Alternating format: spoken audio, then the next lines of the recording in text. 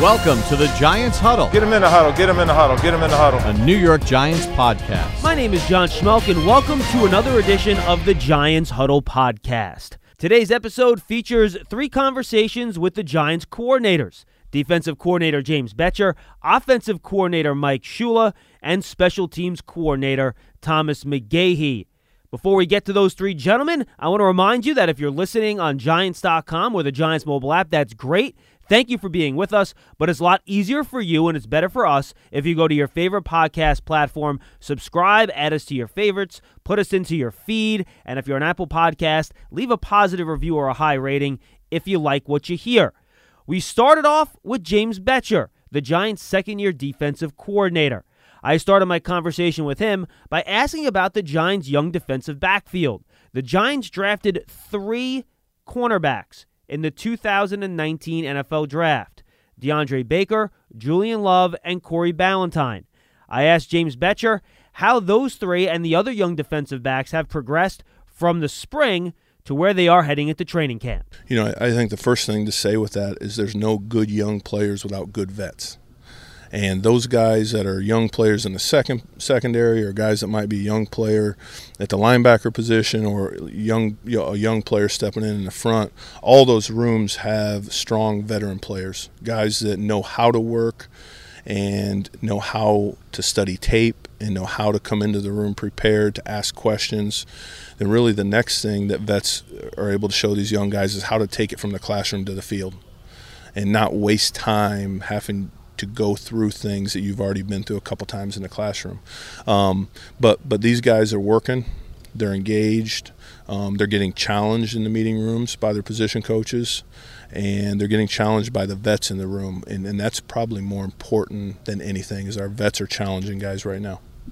And it's one of the most challenging positions in football. You're out on an island against great wide receivers. You're not shy about blitzing. They're going to be asked to cover man on man. What's the biggest thing for a rookie corner, even a guy like Sam Beal, who really didn't play at all last year except for a practice or 2, to transition from college to the pros to make it seamless? What's the biggest jump? What are you focusing on with them? Beyond the core fundamentals and techniques, because no matter whether you want to rush 4 and play coverage of any kind, corners in this league, they're going to get isolated, to your point. And fundamentals and techniques, how to play and use those techniques in certain coverages and what they apply to. I think sometimes you get some of the young guys, especially DBs in the back end, everything's like the same for them. So you might call coverage A, and they'll play coverage A like they'll play coverage B, C, D, and E. But now we're really trying to take what techniques apply when and develop those techniques. That's the first thing. And the second thing is just this: next play. Next play. You're going to give up a completion in this league. It happens. It happens to the greatest of the greatest corners. You're going to give up a touchdown. You're going to give up a completion. Do we want any of that? Absolutely not. But it's going to happen, and we got to play the next play. And, you know, just watching DeAndre Baker, and I say this in a complimentary way, he doesn't care. Like, he just goes out there and plays. He's confident. He goes out there. He gets beat. He just comes back, plays again. He just seems like a kid that is just one play at a time, knows how to cover, and is just real confident in himself. Yep. And you know, him and Sam Beal, they're both competing for that job, and both of those guys have a lot of growth ahead of them. And I think that's the exciting thing about working with them, is you see a bunch of talent, a bunch of skills, a bunch of ability.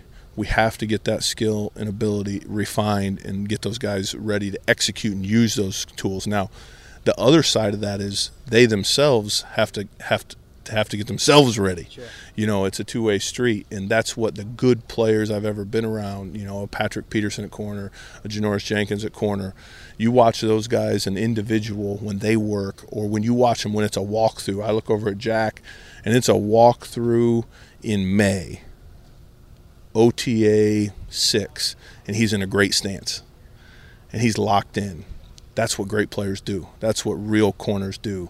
And it's good that we have young guys that can see what that looks like, because I've been a few places where we've had guys at corner, a Patrick, a Janoris, and that's what those guys do. So it's exciting for our young players to be exposed to that. For the fans out there, Jack is Jackrabbit, by the way. Janoris Jenkins, for the folks that don't know. You brought in a veteran safety, Antoine Bethea, who you know a lot about. You know you can trust him, vet. Has been around the block a million times. Good player.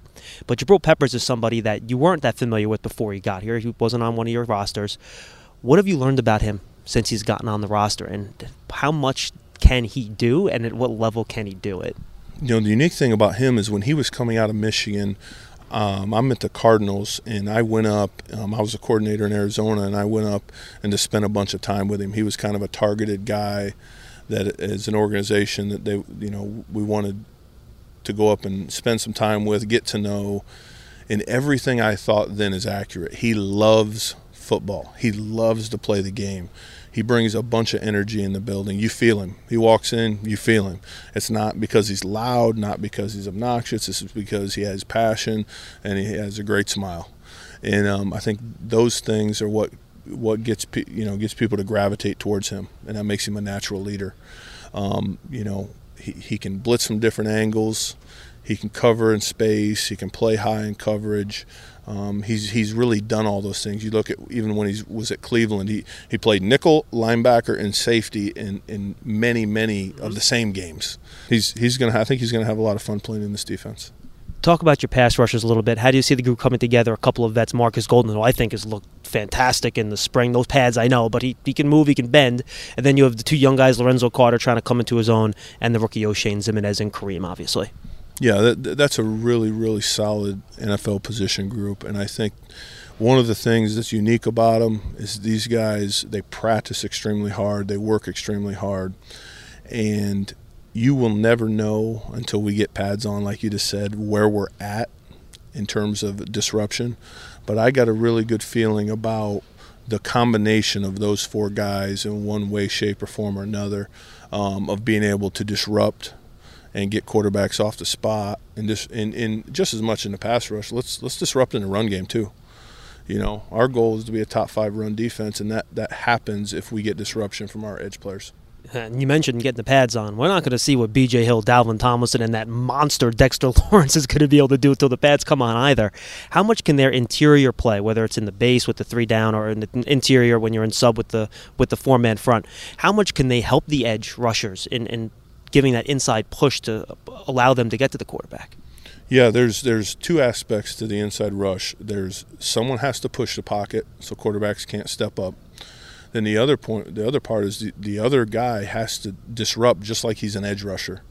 He's got to overlap the spot. So if one of the 2 interior guys is pushing the pocket, that generally means the other interior defensive guy is going to have one-on-ones.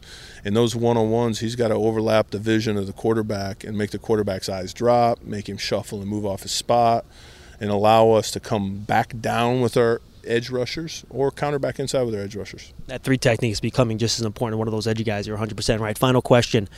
Are we going to get to see you open up the James Bettcher playbook a little bit more this year with all the new personnel you got, veteran safeties, guys that maybe you can trust to cover one-on-one? Are we going to see some of the old tricks come out a little bit in 2019?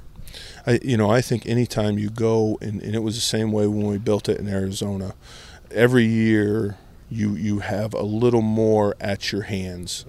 Because it's one thing just to call a bunch of stuff that your players don't know why you're calling it.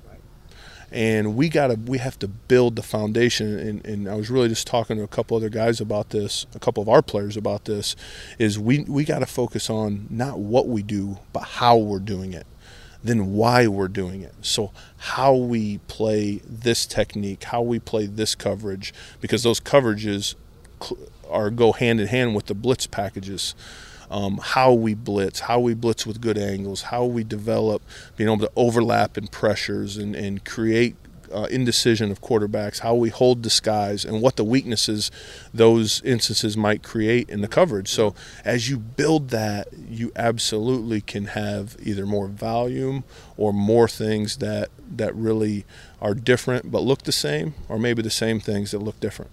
That's great stuff. We appreciate the time. Thanks so much. Thanks. That's Giants defensive coordinator James Bettcher. Now let's flip to the other side of the ball, where Giants offensive coordinator Mike Shula, also in his second year, is benefiting from having most of his players returning for a second year in the same system. I ask very simply, how that's helped. Yeah, you can just tell by the look in their eyes and the questions they ask, and the comfort level is so much higher. I think we get a lot more things done in everything we do, in the meeting room, in the walkthroughs, on the practice field. If there's mistakes made, they get corrected quicker. Guys are very in tune with getting their job done, and so it's been obviously the ultimate test is going to be on Sunday, but there's a lot of things that are looking where our arrows are pointing up, and we just got to kind of stay on track that way.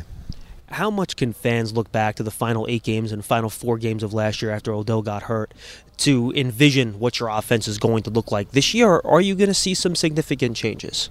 Well, we'd like to, other than a couple finishes where we didn't finish as well as we should have. We look at that as well as coaches, and you'd like to, kind of pick up where you left off at the worst and then go from there. We felt like we won some games, and we put ourselves in position to win some games against against playoff teams, or teams that had to win to get into the playoffs, and then we fell short on a couple of them. But there's, I think our personality is just going to be a good, balanced, efficient, with the ability to, get the ball down the field at any time. I think we got guys that, when they have the ball in their hands, are explosive. And anytime you do that and you can create space for them or move the line of scrimmage for them, I think that's bodes well for, give us a chance to be exciting. For an offensive coordinator, how much of an advantage does it give you when you have a balanced offense in terms of ball distribution, where teams aren't going to know, is this week Sterling Shepard the number one guy? Is it Golden Tate? Is it Evan Ingram? Where there isn't really a number one guy in the passing game, and they can just get the ball to whoever's open. How much does that help the offense? I think it really helps. I think regardless of who's on your team at what talent level, I think the more you can spread the ball around, we say the more the defense has to cover the field or not just hone in on one guy, the more efficient you're going to be. And it's not just that with personnel. I would say it's trying to be unpredictable with formations, when certain personnel's on the field. And ultimately, we feel like if we stay on the field by making good decisions with the quarterbacks and making first downs, that we get obviously have a chance to, with the guys that we had, to get the ball in the end zone. You have a fierce battle for that third wide receiver spot. One guy I want to ask you about is Corey Coleman, who kind of came in midstream last year. That's always tough, trying to learn things on the fly. Now he's been here for a full off-season program. How has he grown since he's been here, coming in the spring, heading into training camp? Yeah, well, he's got a great opportunity, and he's very talented, and he's come a long way already. And we're pushing the envelope with him as far as asking him to do not just this or that. We all know he can run, so we're not just asking him to run down the field every play. We want him to be able to run all the routes, as some people say, have the complete route tree. And the more he becomes aware of the defenses and the little adjustments he's got to make, I think the faster he's going to play. And that's shown up really each and every day a little bit more. And I think if he continues on pace, I think he's going to be able to help us. Now, the one place you saw a lot of change was on the offensive line, and Nate Solder, Mike Remmers aren't on the field yet. But you have Will Hernandez a year older, Jalapio's back, competing with Spencer Pulley, and you add 2 vets on the right side of the offensive lineman, Kevin Zeitler and Mike Remmers, when he eventually becomes healthy. If you can solidify that group and have them throughout camp and throughout the season, does that give you more confidence as an offensive coordinator, where maybe you can do more 7-step, more 5-step, open up the playbook a little bit? Well, for sure. I think that we've got more depth than we've had, plus with the experience that we've got with the guys we brought in, plus the experience that we've got in the system from the guys that were here last year. Then you add in the fact that our skill players, it all works together. Our skill players are going to help our offensive line, and in turn, our offensive line is going to help our skill players. So they're going to help us run the ball and create good looks in the play action passing game, and and then with Saquon, hopefully, you get some good individual one-on-ones with the outside receivers, because they're going to commit to defending the run. So it all ties in together, but it starts up front. And with the depth and some of the experience, and probably more so than all of that, just the character of those guys up front and the way they compete and the pride that they take, I think it's going to definitely help us. I know you guys did a ton of work on Daniel Jones before he got here. Is there anything new you've learned about him working with him up close and personal over the course of the spring that maybe you didn't know before he got here? Yeah, I wouldn't say, again, he hasn't played his first game yet, but I mean, I would say everything that we've thought has been pretty much on par or maybe even a little bit better. He's got a real fast mind. He picks things up well. Again, from what we've seen so far without the playing time experience. He's he's kind of a quiet guy, but you can see the competitiveness in him. He's very serious about about his job and wants to do it right. So yeah, I think there's a lot of neat things that we're still finding out about him too, and all of it's been really good. Is really the next step for him and the most important thing to see how he transfers the learning, the processing, and all that when he's got a live pass rush coming at him in preseason games? Yeah, I would say that, and then probably just as important, we've been going against our defense every day. So now all of a sudden you're seeing different styles of defense, and you're going to see different disguises, and you're going to see different fronts and variations of coverages and blitzes. So now that'll be probably just as much for us to look at and for him to learn from during the preseason and continue to get better because of it. Mike, good stuff. We appreciate it. Okay, thanks. That's Giants offensive coordinator Mike Shula. Now let's go to special teams with Thomas McGahee. Now last year, Thomas McGahee had a battle with cancer that he won. I started off by asking Tom if he's close to 100%. Yeah, I think so. I'm rocking right along. It's been a long haul, but it's been good. Getting back to working out normally, and just kind of getting the everyday routine and having a little weekend golf and running around with the kids. Flying back and forth to Houston. So it's kind of normal now. Excellent. Good to hear. And, boy, you have a lot of fun tools at your disposal this offseason, huh? Let's start with one of the new guys, Jabril Peppers. How much can you utilize him on special teams, given what an outsized role on defense he's going to have? Is that going to limit the way you can use him, or is he so young? Just throw him in there and let him roll. Yeah, that's a week-by-week basis. We'll practice him at every position, and we'll just kind of see how the season flows. If we have to use him as a kick returner, punt returner, whatever on, punt return, vice player, or whatever, wherever we need him, we'll gauge those spots. Jabril's a high energy guy. He got a motor. He can go all day, but you got to save him from himself. So we'll make sure we pick and choose our spots with him. Now I'm sure, and you tell me if I'm right or wrong, does the emergence of another player that you think can do one of those things well might make it easier for you to pull Jabril back in some of the situations? So if you decide Corey Coleman, he's going to be a great kickoff guy, then maybe we don't have to use Jabril in that spot. Absolutely. And Corey showed his worth last year. He did a great job. He was in the top half of the league. I want to say he was in the top 10 in kickoff returns per average last year. So he came in and gave us a spark plug last year. So Corey definitely has the ability to do it. And, again, we got a lot of guys over there that are working. And, we're not going to load up Jabril. We're not going to kill him. He is a phenomenal player. We're going to make sure that he can we can maximize his value at the same time, but make sure we keep him fresh. We know some of your veterans can be great gunners, the Cody Latimers, the Russell Shepherds, guys like that. Who else have you seen emerge among the young guys that can maybe step up and do a little good work as a gunner in those very important punt coverage situations? Well, Antonio Hamilton did a great job for us last year. But some of these young guys, you never know. You don't know until we get in a padded situation where the guys can get their hands on them. I know some guys that have shown some early signs have been Darius Slayton and Julian Love, Lord have mercy. Julian, but he is a very smooth athlete. Darius has great speed. Sure. They're hardworking kids.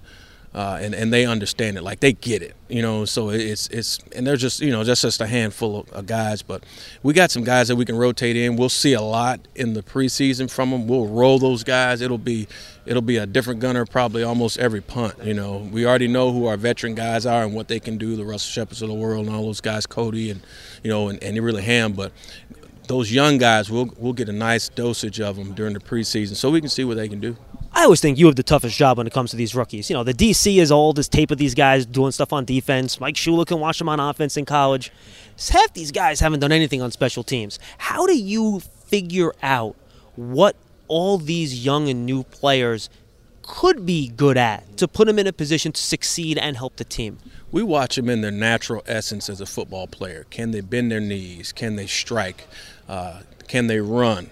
All right. Can they? Will they listen to coaching?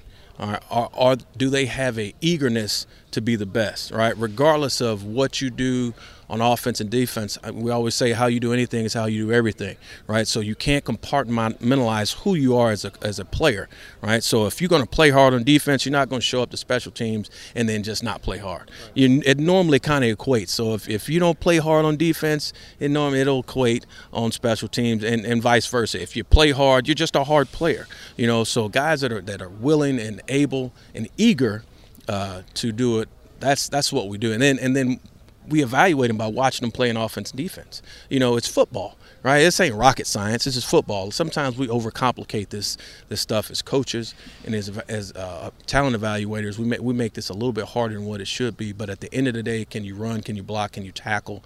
And are you coachable? And those are the essential things that we need. Dave Gettleman's been very careful to bring in a certain type of player. And I got to imagine for a special teams coach, you love the type of players that Dave Gettleman brings in here. Do you have a bunch of guys on this, 90-man roster at this point that are eager to play special teams? Because for you guys, effort and wanting to do it and wanting to be good at it is really almost half the battle, right? Right. Yeah, last year, Mr. Gettleman has done a great job of assembling the roster from the top down and bottom up, and you're only as good as your weakest link. So when we first got here, he started building it from the bottom up and changed out the bottom of the roster, and it really helped us. And last year we laid a foundation as far as special teams concerned. We ranked in a couple rankings in the top 3, so those guys in our room understand the importance of it, and we're letting the older guys lead, and they know the importance that they have to convey to the younger guys. Okay, look, this is what we do. This is the foundation that we laid last year, and when you come in here, you're going to have to pull your weight. So a lot of these guys, like you said, they haven't played in college, but it's my job as a special teams coordinator, me, Blev, and Coach Quinney. It's our job to make sure these guys understand the importance of it, because we always tell them we all touch each other's money, right? So regardless of what you do and the decisions you make, you got to make sure that we're all on the same page, because what you do affects me and what I do affects you. So that's the most important thing, and we all got to get on the same page that way.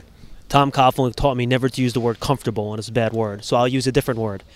Do you feel good about having Aldrick Rosas back, making such a big step from his rookie year to his second year, and the consistency that he can bring as not only a kickoff guy but also a field goal kicker? Absolutely. It's been fun to watch his maturation process. Aldrick is a hard-working kid. He really is big into honing his craft. He's very coachable. He's not your typical kicker. He has a different mindset as far as his approach as an athlete. If you ever go on his Instagram page, you can watch him dunk a basketball 95 different ways, but it's not very many kickers in this league that can do that. He's a phenomenal athlete, and he understands that, and he's starting to grow into who he is as a professional kicker. Coming off a Pro Bowl year, we anticipate him going back in the same direction, having that steady Eddie performance and being a guy we can lean on in a critical situation. Yeah, it helps when you line up and feel good. You can reach on a 60-yard kick end the games. It really changes the way you play. Finally, Riley Dixon, another guy. You look at him, doesn't look like a punter, right? Punters look different than they used to. I get that, but he's another guy that he just has the body that makes you think that, we know he has the power, but he's really trying to hone that directional ability too. Absolutely. He's been working really hard. He changed some things up in the offseason. Technically, that we hope they're going to pay off during the year, and he really focused on the details of his get off time and his steps and all this stuff this offseason. So he's working hard, man. He has great hands. He's probably the best holder, one of the best holders in the league. He is a very, very diligent worker when it comes to that, and we look forward to big things from Riley. His best football is ahead of him. Look forward to seeing your unit in pads and get to apply their trade in some real-life situations coming in August. Thanks, Coach. Thank you. I appreciate it. That's Giants Special Teams Coordinator Thomas Begay. We thank him, along with James Betcher and Mike Shula, for joining us on this week's episode of the Giants Huddle Podcast as we close in on the start of training camp. Thank you so much for being with us. And one more time, folks, if you're listening on Giants.com or the Giants mobile app, that's great. Thank you. Fantastic. We appreciate you being with us and listening to the Giants Huddle Podcast. But it's easier for you, better for us. Go to your favorite podcast platform, subscribe, add us to your favorites, put us into your feed. And if you're on Apple Podcasts, leave a positive review or a high rating if you like what you hear. Thanks for being with us on this episode of the Giants Huddle Podcast. We'll see you next time. Adios.